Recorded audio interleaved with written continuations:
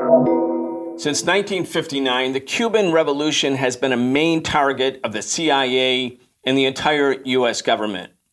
Before the revolution, Cuba was a de facto colony or semi-colony of the United States. Today, efforts to carry out counter-revolution are intensifying.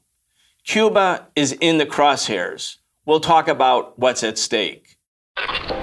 We need a new system. We need a new society. We need to demand that which may have sounded impossible even a few weeks ago, but is not only realizable, but an imperative necessity.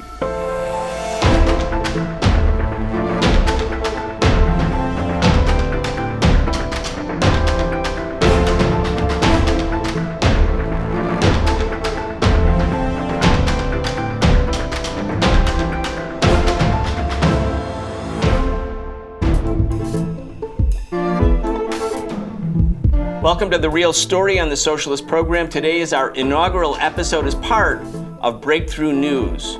We are extremely excited about this new video format and collaboration with Breakthrough. I'm your host, Brian Becker. We're joined today by Manolo de los Santos, founder and co-director of the People's Forum and a researcher with the Tricontinental Institute for Social Research. Manolo, welcome to the Socialist Program. It's a pleasure to join you, Brian.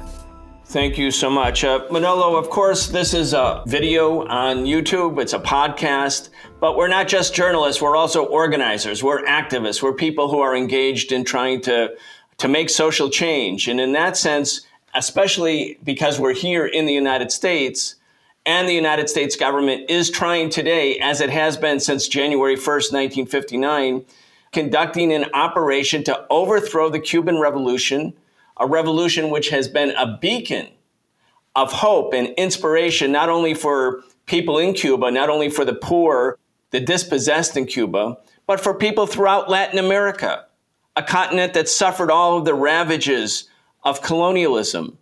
And even more importantly, Cuba has been an inspiration for people all over the world who want to make change. When you think about Cuba's role in Africa, there's the slogan, when Africa called, Cuba answered. And indeed, Cubans went to Africa. They fought the South African military, the seemingly invincible military of the apartheid fascist regime, and defeated it in 1987 and 1988 on the battlefields in Angola. And 13 years later, apartheid ended. Nelson Mandela was freed. I mean, when you think about Cuba's role everywhere, it's so critically important for people who believe in change, who are working for social change. And at the same time, we realize that the United States government, since day one, has been engaged in a war to destroy this beacon of hope. Anyway, let's talk about what's going on right now, but put it into the historical context of this non-stop war by the U.S. government against a country that formerly was either a colony or a semi-colony of the United States. I mean, this history of U.S.-Cuba relations has definitely been marked by a first phase in which the United States, going back to the administration of Thomas Jefferson, has always seen Cuba as its territory or under its sphere of influence, under its jurisdiction, essentially a colony.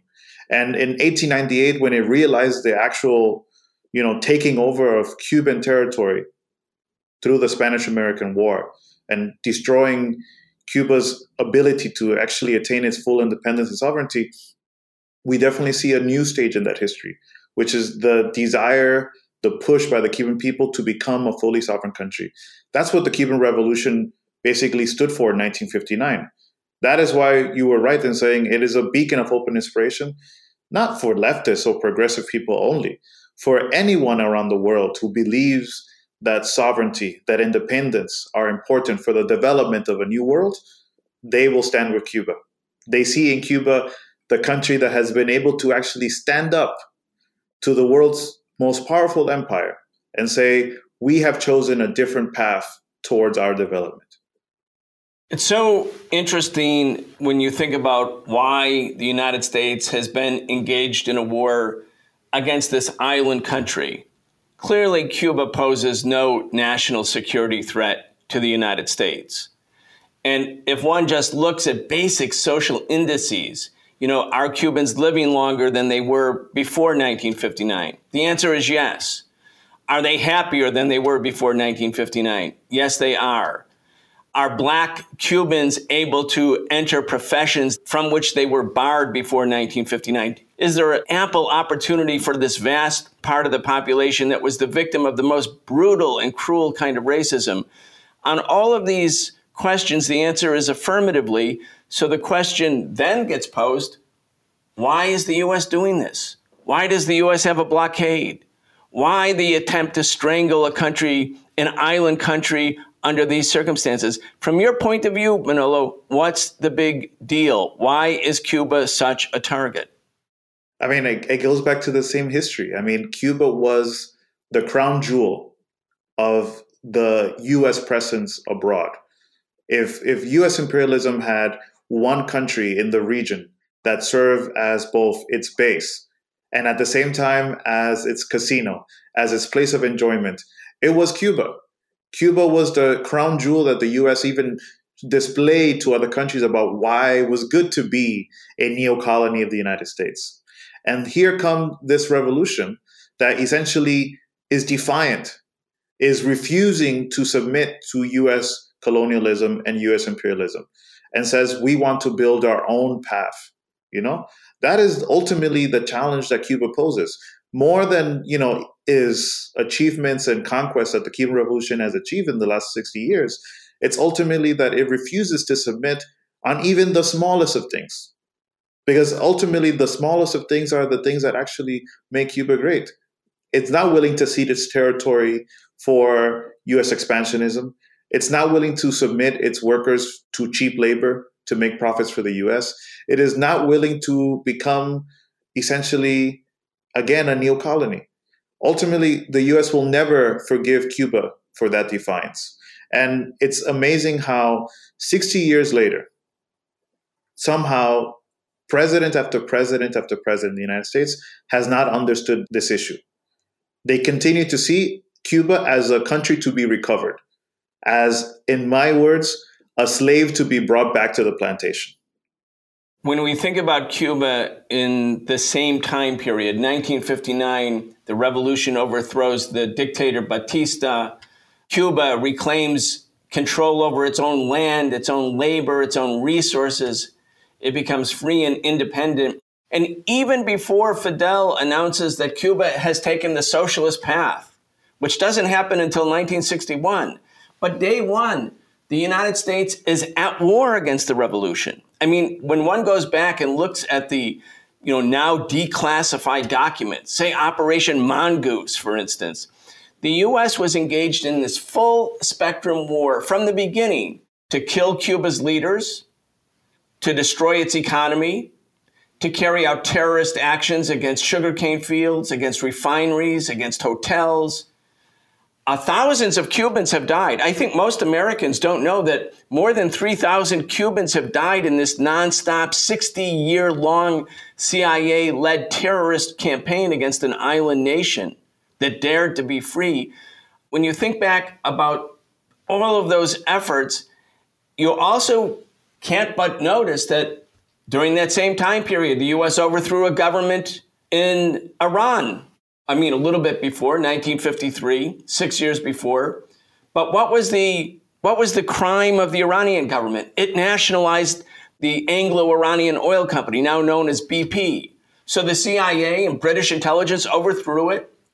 They imposed sanctions. They created misery. Some part of the Iranian population turned against the government. They were manipulated. And then the government was overthrown. And what did the Iranians get? They got 26 years of the dictator, the Shah. And you think about Guatemala in 1954, right before the Cuban Revolution. What was Arbenz's crime? He nationalized United Fruit Company.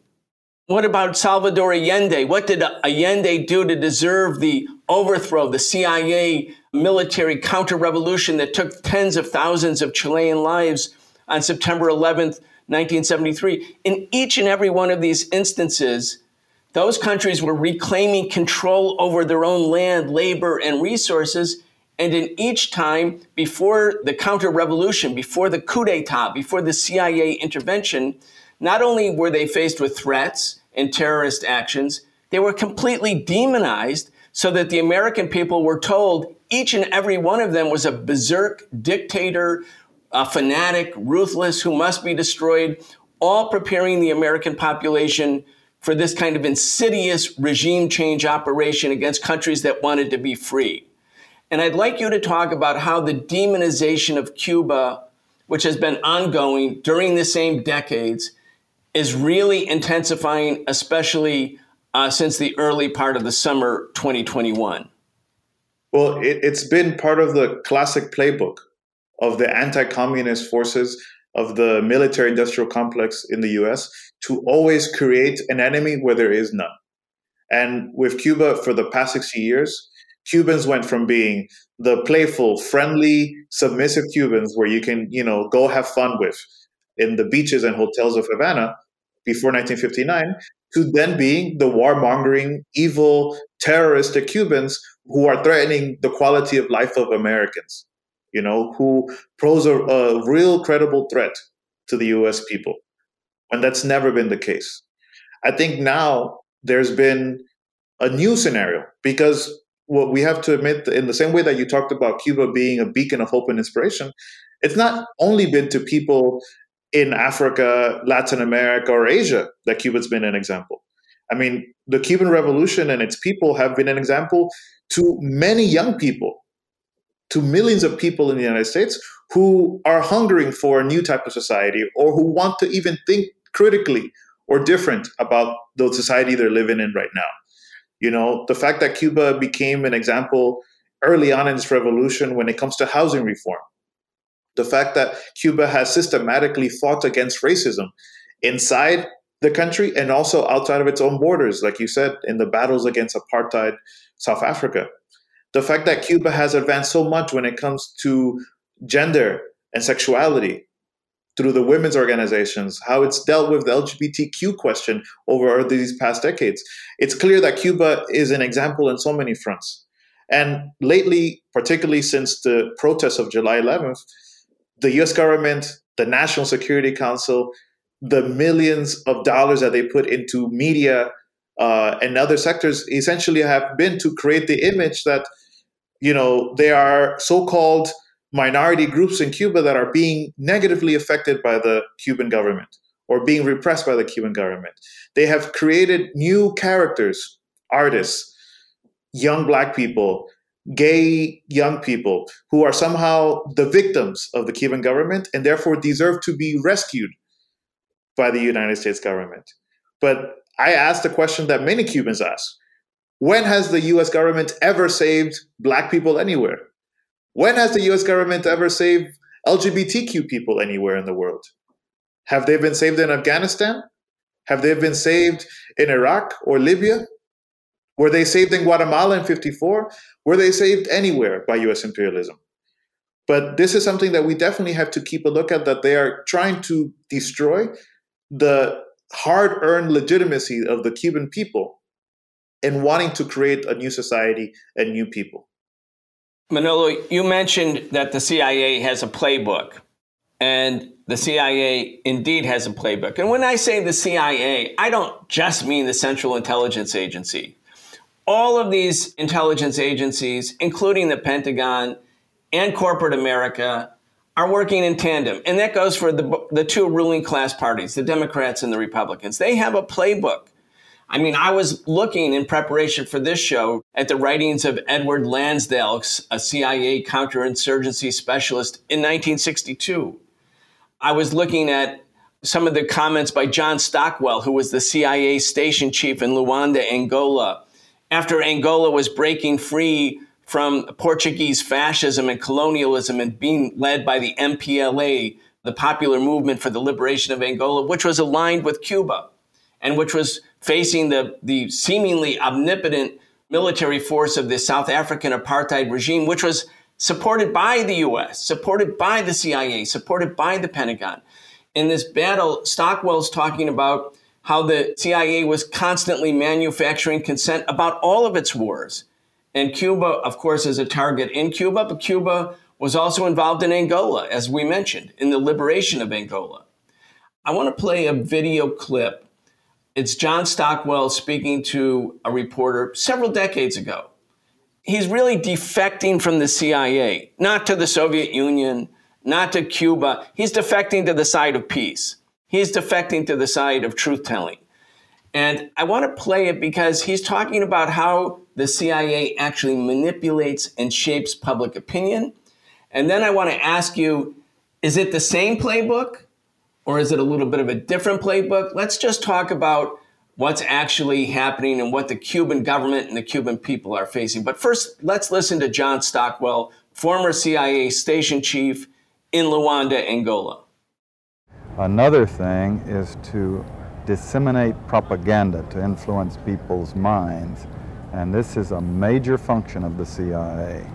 And unfortunately, of course, it overlaps into the gathering of information. You have contact with a journalist, you will give him true stories, you'll get information from him, you'll also give him false stories. But you buy his confidence with true stories? You buy his confidence and set him up.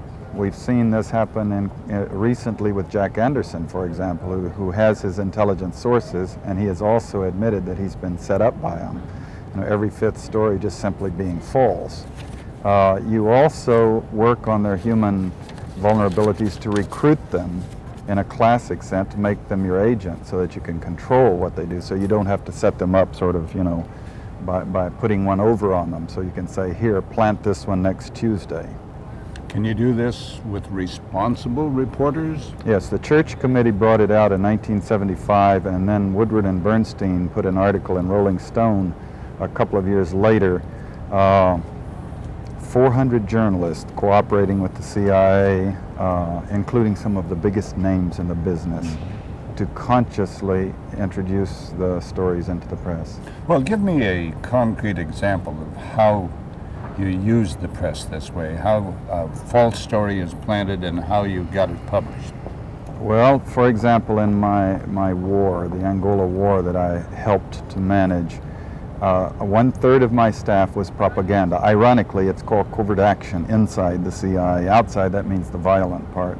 I had propagandists all over the world, principally in London, Kinshasa, and Zambia. We would take stories which we would write and put them in the Zambia Times, and then pull them out and send them to a journalist on our payroll in Europe. But his cover story, you see, would be that he had gotten them from his stringer in Lusaka, who had gotten them from the Zambia Times.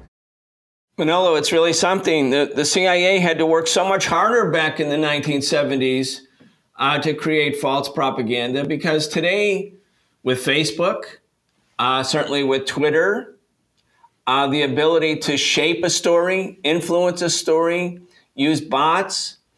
Let's talk about the difference. Some of it's the same. Some of it's the same, and the tactics may be changed, but the goal is the same: to create a false story, to create a false impression, to demonize the target.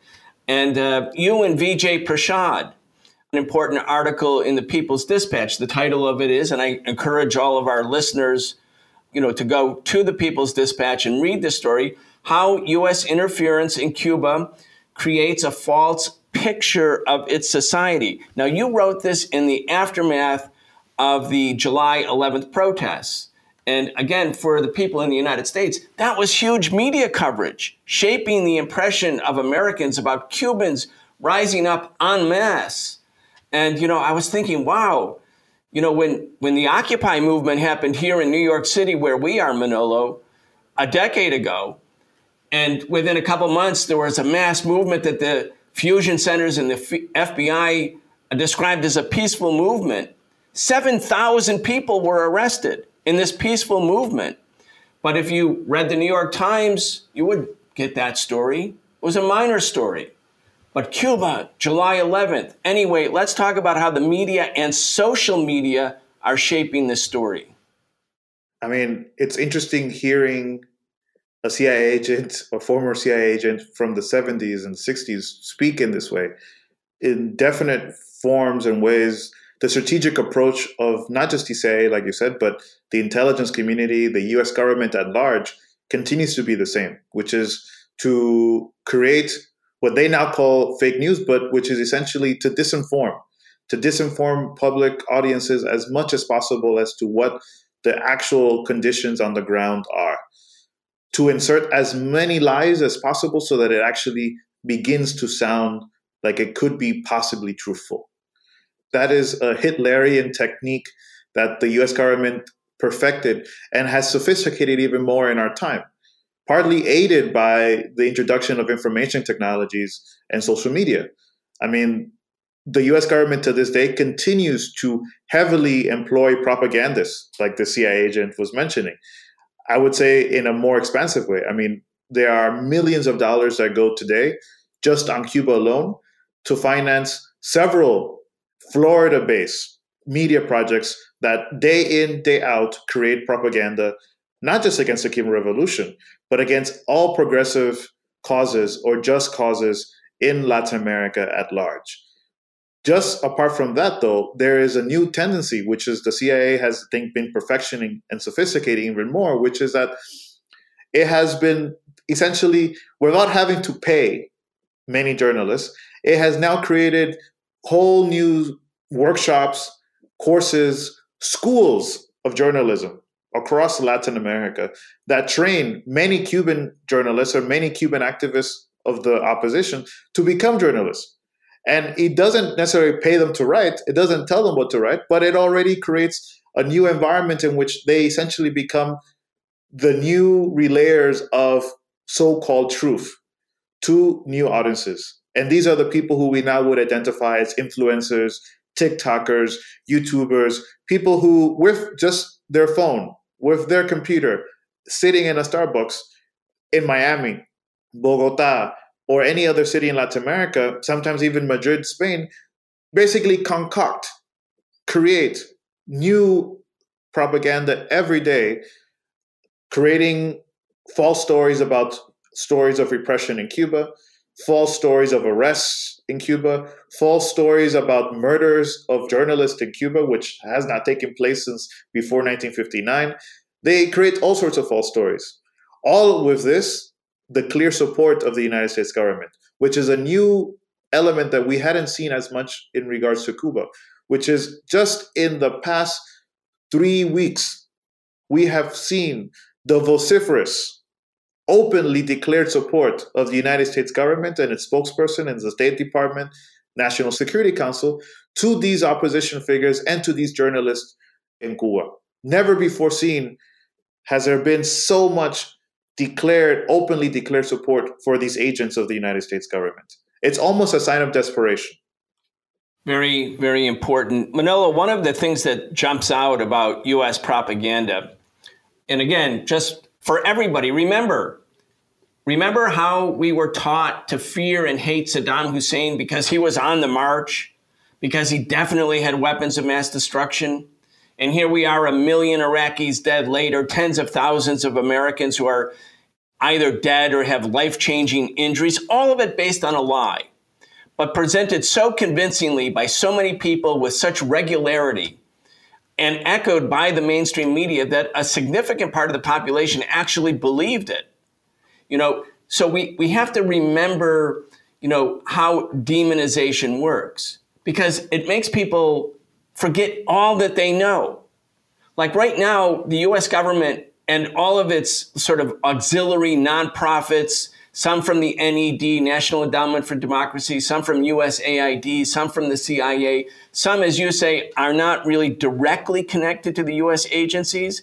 They're in academia or in nonprofits that are getting money from some of these agencies indirectly, or are just being trained in the same spirit of sort of U.S. imperialist politics. They're making the argument, this is why I want to go here, they're making the argument that Cuba needs to be targeted because Cuba has mistreated black people.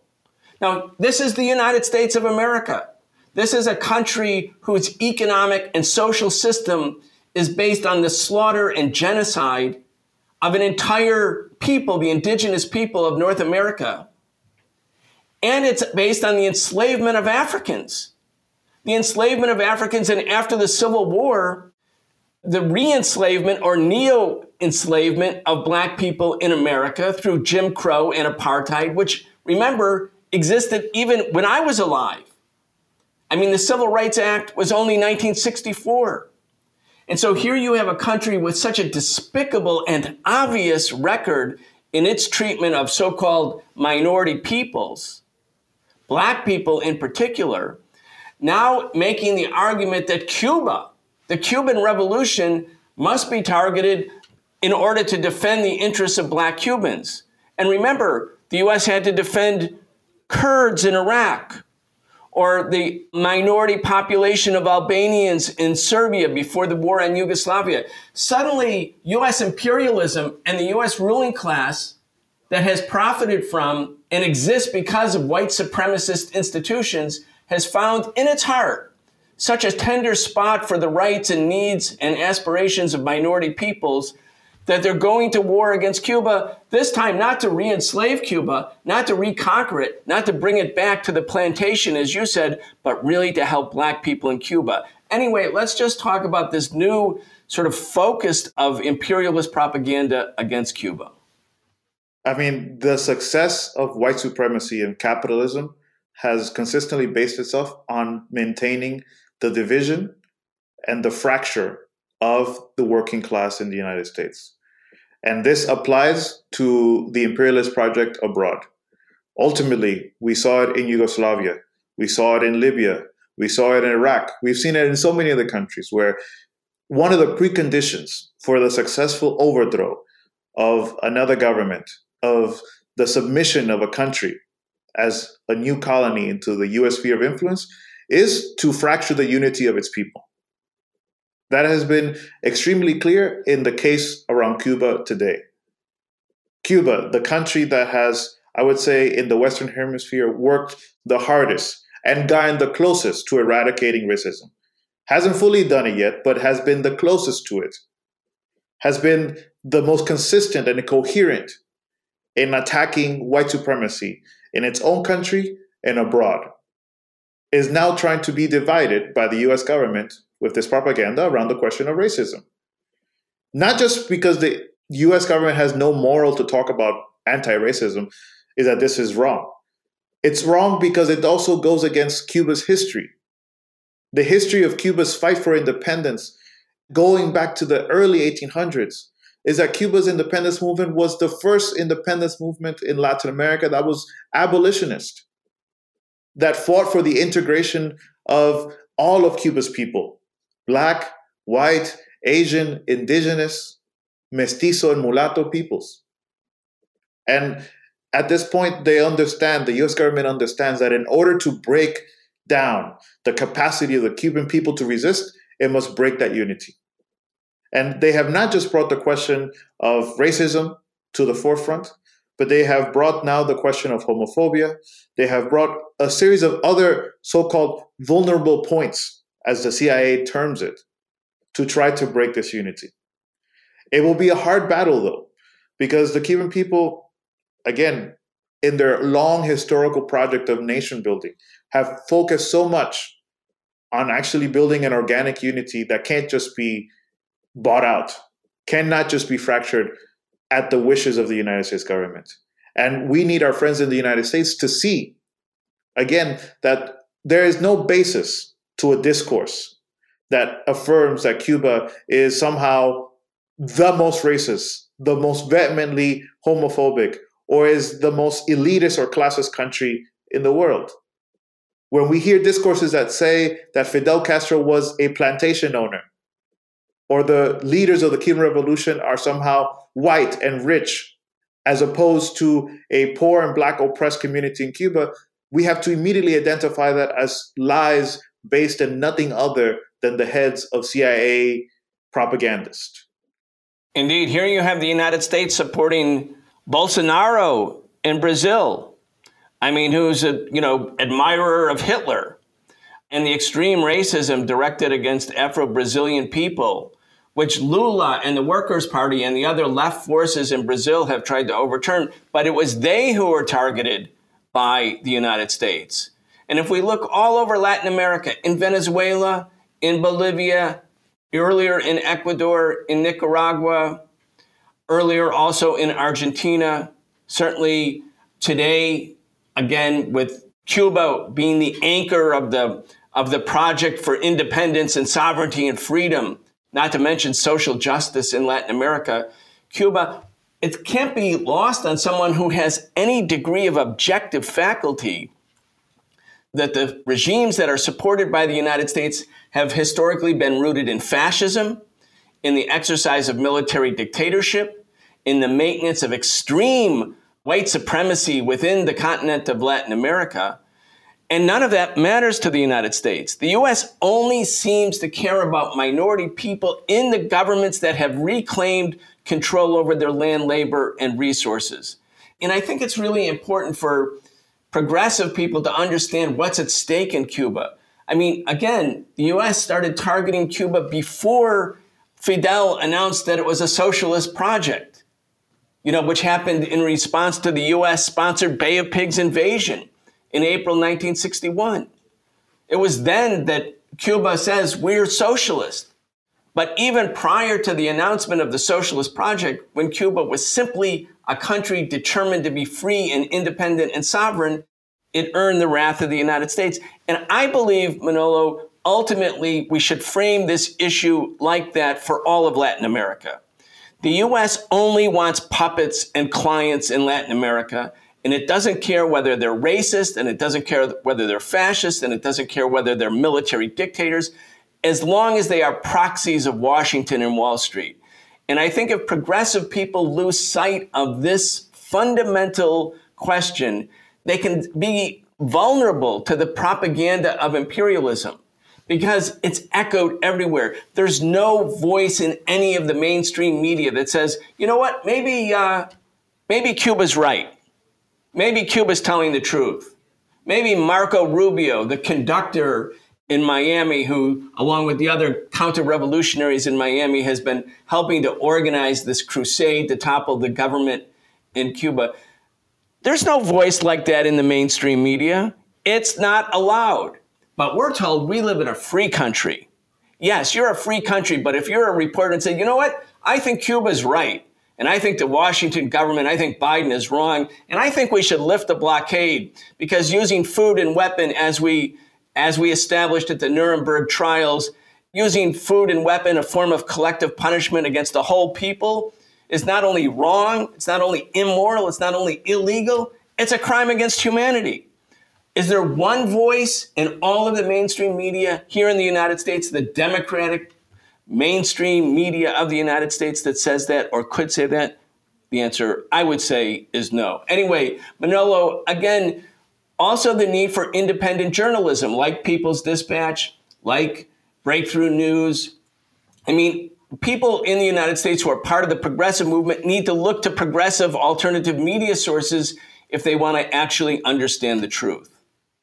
I mean, now is a particularly important time, not just for progressives, but for all peace-loving peoples, to actually defend Cuba's right to live, Cuba's right to exist, the right of its people to build their own society, their own development, without any interference or intervention by the United States government.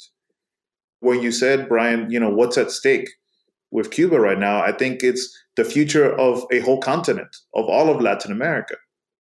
If U.S. counter-revolution in Cuba were to triumph, not only would it be a major setback for the Cuban people, a major setback for Black people in Cuba, it would be a major setback for all of the peoples of Latin America, because we would lose an anchor for independence and sovereignty in the region. We would lose a convener of Latin American regional integration. And that is ultimately what the US government wants to achieve. To disarticulate Cuba, to overthrow the Cuban government would mean to overthrow all processes for transformation in Latin America. And it's important for our independent journalists, but again, for anyone who thinks with their own head, who is capable of seeing through the lies, to speak up. We need essentially a new chorus of voices willing to say, let Cuba live? Well, I couldn't agree with you more. And Manolo, you were part of a larger coalition. I was part of that same group. Others like Code Pink and others, many from the peace movement, from academia. When we saw what the United States was doing in terms of orchestrating protests in Cuba, because again, it's the U.S. economic blockade that makes access to food or medicine or electricity a problem for ordinary Cubans. And they're undoubtedly frustrated. If you don't have air conditioning or lights in the middle of summer, a hot summer, if you have to wait longer in line for food or medicine because of an economic blockade imposed by the most powerful country in the world, you're going to be frustrated. You're going to think, when will this end? When is there some relief? And then the same government that imposes this collective punishment on the Cuban people turns around and says, when they, even a small number, come into the street, they say, see, look, the Cubans are fighting for freedom. The Cubans want regime change. When it's obvious that what the Cubans want is food and medicine and electricity, the things that the blockade is designed to prevent them from having. And so when we talk as people in the United States about a government that speaks in our name, if we don't challenge the assertions of this government and show solidarity with Cuba and the Cuban people at this moment, then we become complicit with the machinations of the government. And if you have any sort of ethical, moral fiber, you have to do something right now to stand with Cuba. And in those days right after July 11th, when we could clearly see what this was, we organized a project to put a full-page ad in the New York Times. And the slogan was, and it came out on July 23rd, it came out, let Cuba live. And then there were other manifestations of let Cuba live protest and solidarity in this city, in New York City, in the days afterwards. So many people joined, Manolo. So many people said, yes, put my name on that ad. I mean, we had an overwhelming response. We started a project to put a full-page ad in the New York Times on a Friday. And by Monday, we had so much support, which shows that with organization, with mobilization, with determination, we can build a solidarity movement with Cuba, which means first and foremost to refute the lies of those who are trying to dismantle and overthrow this cherished revolution. So I want to just ask you as we wrap up, that was one thing that happened. That was the New York Times ad. Beautiful ad. It can be republished in other newspapers. If you're activists elsewhere, take out an ad in your local paper. That creates a conversation in your area. What does it mean to let Cuba live? That means it gives a chance to talk about the blockade. Most Americans don't know what the blockade is. They don't know its violence. Anyway, what can we do? What should we do? What should the movement do right now? Here we are in the beginning of November. Obviously, Marco Rubio and the imperialists are salivating because they think that with enough funding, limitless funding, in fact, that they can create problems, political problems based on the economic hardships that they caused with the blockade. So what is it, Manolo? What should the people in the United States do about it? Well, it's an important thing to mention, which is that the release of the Let Cuba Live letter, which was published in the New York Times, immediately in the next 3 days, over 50,000 people across the United States signed this letter in support. And I'm talking about trade unionists, academics, intellectuals, artists, scientists, a broad representation of, I would say, rather sane people who believe in common sense in this country, who are saying no to U.S. intervention in Cuba. To those who are listening to us now, we should prepare and be aware that for November 15th, the U.S. is planning, with this limitless funding that you mentioned, what they want to term another spontaneous protest, a protest that they want to consider to be one of civil rights, a peaceful one of civil disobedience, but that we already know from revelations made in the last few weeks that not only is it being funded by the United States government, but it has ultimately violent ends to overthrow the Cuban government. that it has no plans to actually answer to the demands of the Cuban people, which is to lift the blockade, which is to end the terrorist sanctions against the Cuban people. If those things were to be answered, then we'd be having a different conversation now. So we have to be aware that the US government is planning essentially another chaotic moment on November 15th. We should not be surprised by it when it comes. And that the plans of US intervention will not end there. So we have a common and collective responsibility to continue to expose the dirty hand of the US government and all these things beyond November 15th. I said that was the last point, but I actually want to ask you one more question. And I know time is short. There's going to also be an impression left in the US media if the November 15th protests happen, that these protests speak for the Cuban people, that they are the manifestation of the aspirations of the Cuban people. Because you've been there, because you've spent a good amount of time in Cuba, just help us understand, if there are protests on November 15th, do they speak for the majority of the Cuban people? Do the people view the revolution in an affirmative and positive way? Again, I want to ask you this because people are going to be inundated with the idea that any protest in Cuba against the government will be the voice of the Cuban people. Well, the problem is that it's the US media who often becomes the judge and juror of who speaks for the Cuban people. It's the Miami Herald and the Washington Post and the New York Times who often make the decision, obviously aided by their friends in the CIA, on who speaks for the Cubans. Is it the 2 million people who go out in defense of the Cuban Revolution every May Day, parading and protesting in defense of Cuban Revolution every May Day every year? Or is it 100 people who gather on a corner in Havana to protest? Who decides this? Ultimately, we have to expose US imperialism's role in creating this false majority, which does not exist in Cuba. In fact, we should prepare to, on November 15th, to see that millions of Cubans actually go back to work and go back to school that day for the first time since the pandemic mode, with the full security of having been vaccinated with one of Cuba's 5 different vaccines. That is what the Cuban people will be doing. That's what the majority will speak for the right to actually go back to a certain tranquility despite this period of sanctions and pandemic.